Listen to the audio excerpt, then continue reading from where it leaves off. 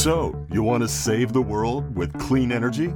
Make money doing it? Confused about the economic and technical realities of residential and commercial solar, batteries, heat pumps, EVs? Want the real-world scoop on new energy technologies, not manufacturer hype? Then tune in to the Weekly Energy Show, hosted by Barry Cinnamon. Insights from Barry's 40-plus years in the solar and energy industry will help you understand the future ways we'll generate and consume energy. And now, here's Barry.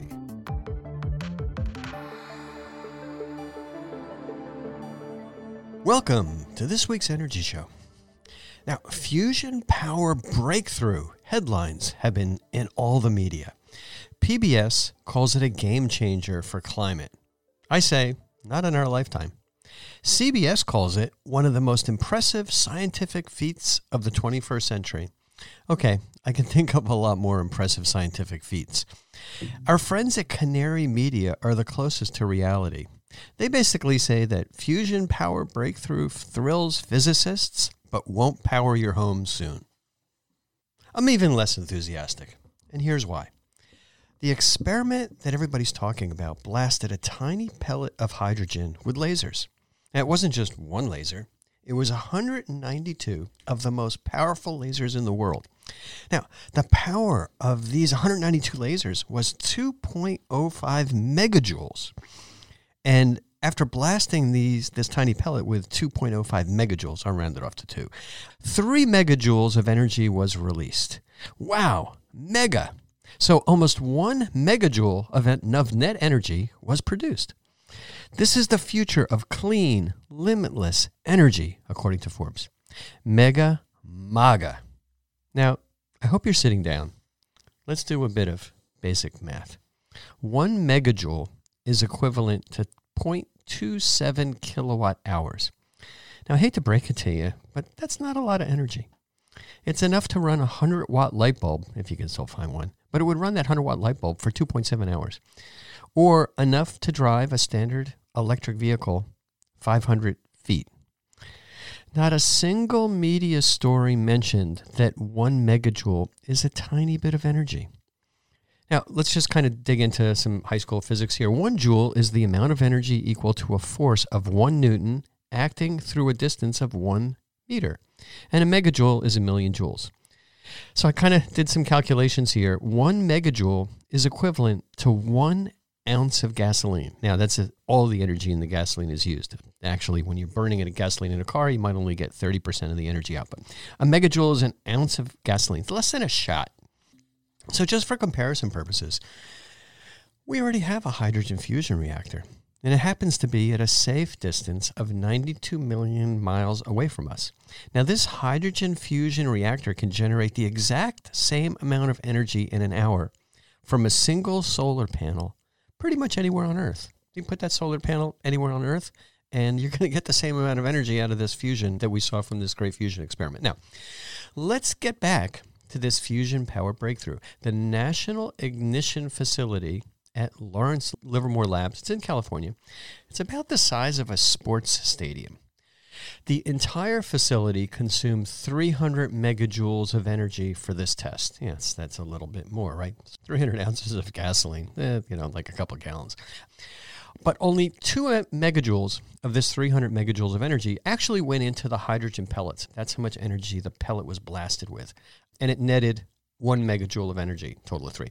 So not counting the 300 megajoules for all the supporting equipment, this National Ignition Facility, the fusion breakthrough, they can generate 10 laser shots a week. Obviously, we're not kind of really up to mass production yet.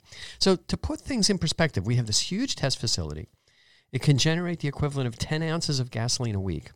It still requires 300 gigajoules of supporting equipment for these tests. And there's no practical way yet for us to convert that released fusion energy into electricity.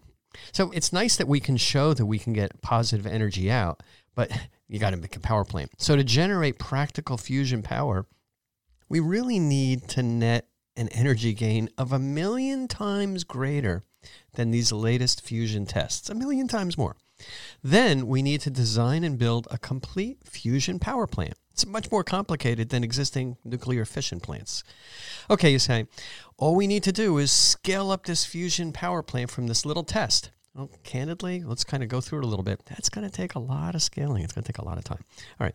So to make a practical nuclear fusion power plant, you're going to start with a nuclear fission plant because many of the same nuclear containment and control issues are needed for a fusion plant. The tricky thing is the nuclear fusion fuel has to be constantly fed into this chamber where the lasers are blasting these fuel pellets.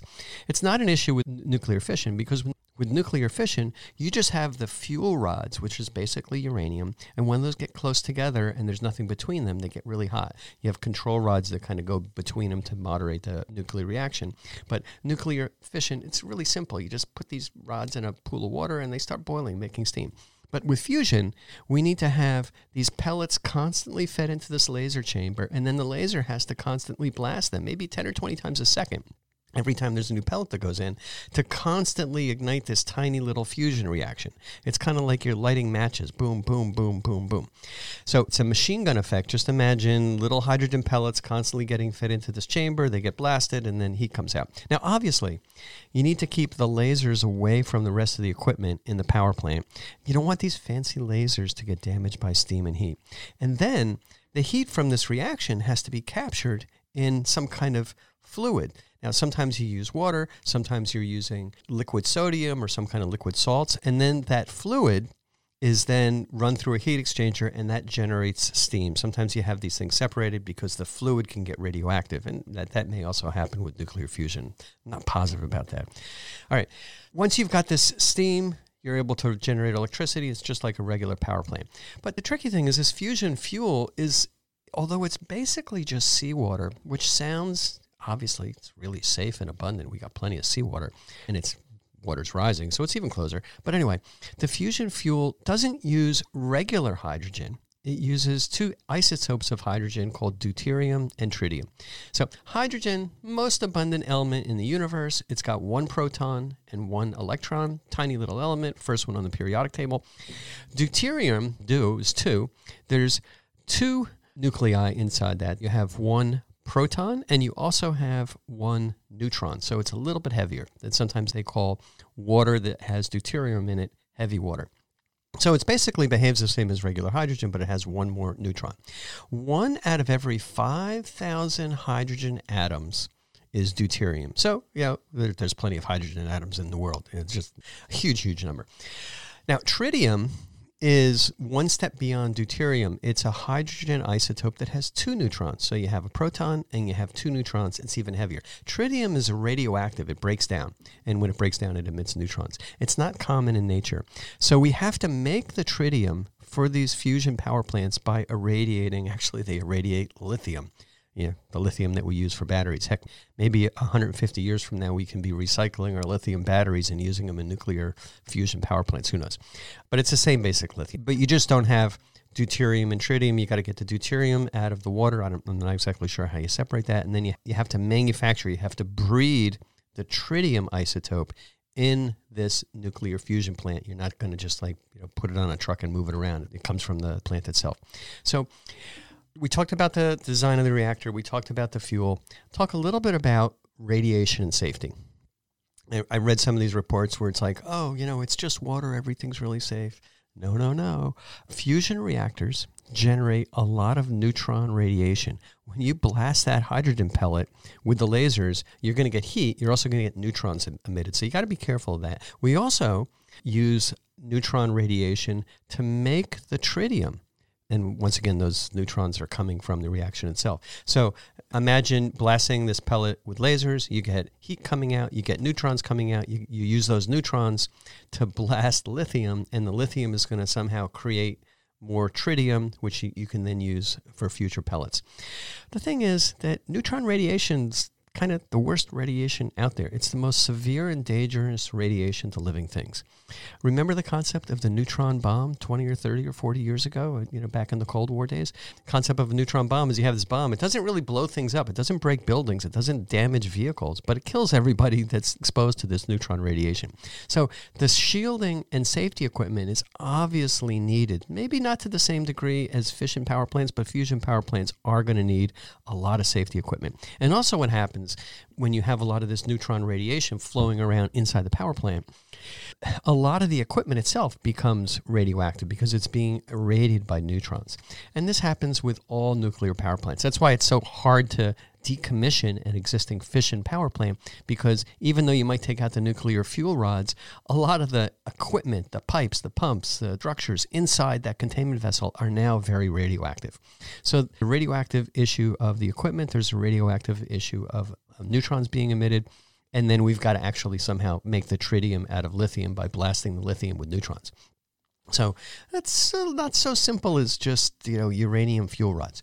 So going from this first successful positive fusion energy generation test, which is really cool, fundamentally really cool, to get to a functional and safe fusion power plant, which is going to save the world by stopping climate change and reversing global warming, how long is it going to realistically take?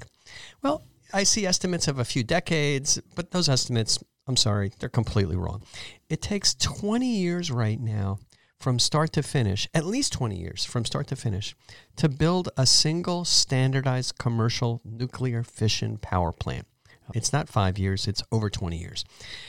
And new designs of power plants have to be carefully tested, certified, and you need regulations for those. That's going to take at least 10 years just to kind of create the regulations, and then you've got to certify these new fusion power plants, which don't even exist yet.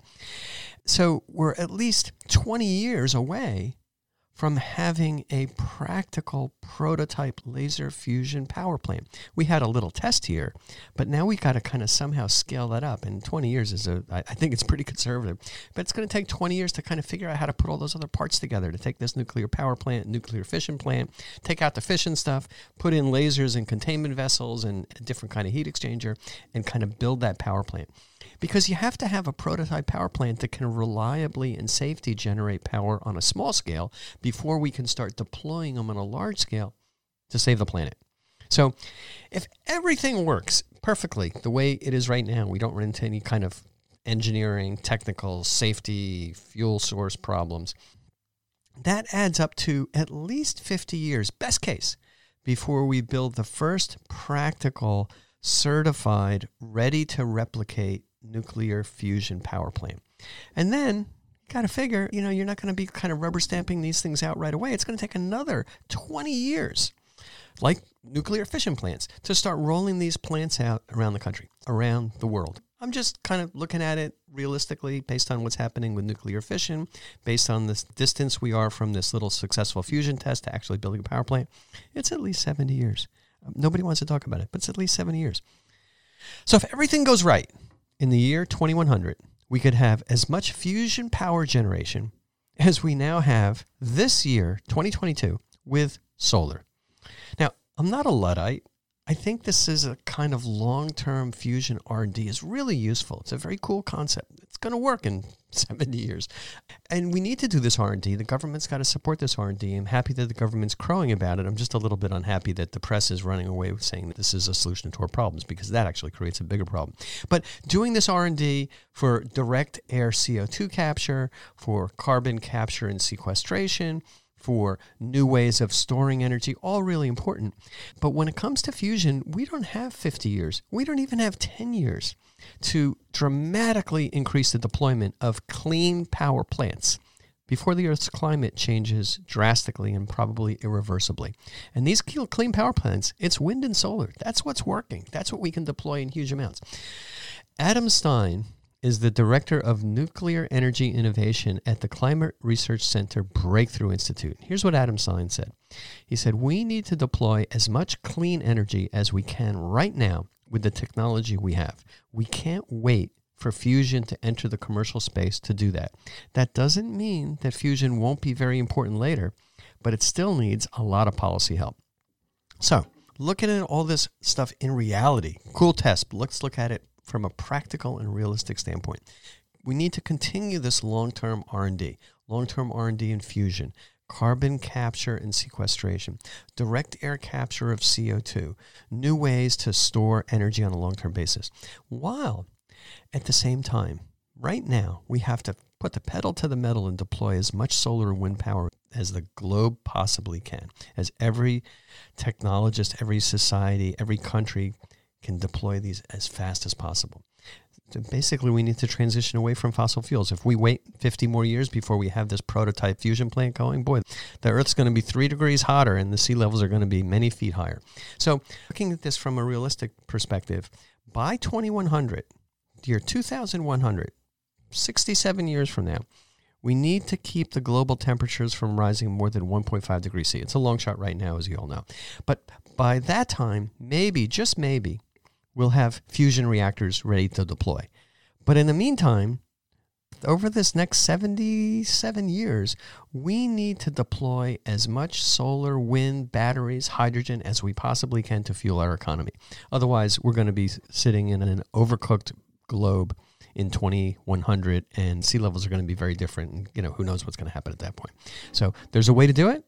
We need to kind of do everything at once, but we don't want to stop doing the things that are working, which is solar, wind, things like that, with the hopes that there's going to be some miraculous new way of generating energy in 50 or 100 years. All right, that's all the time we have on this week's Energy Show. Thanks to all of our listeners for tuning in.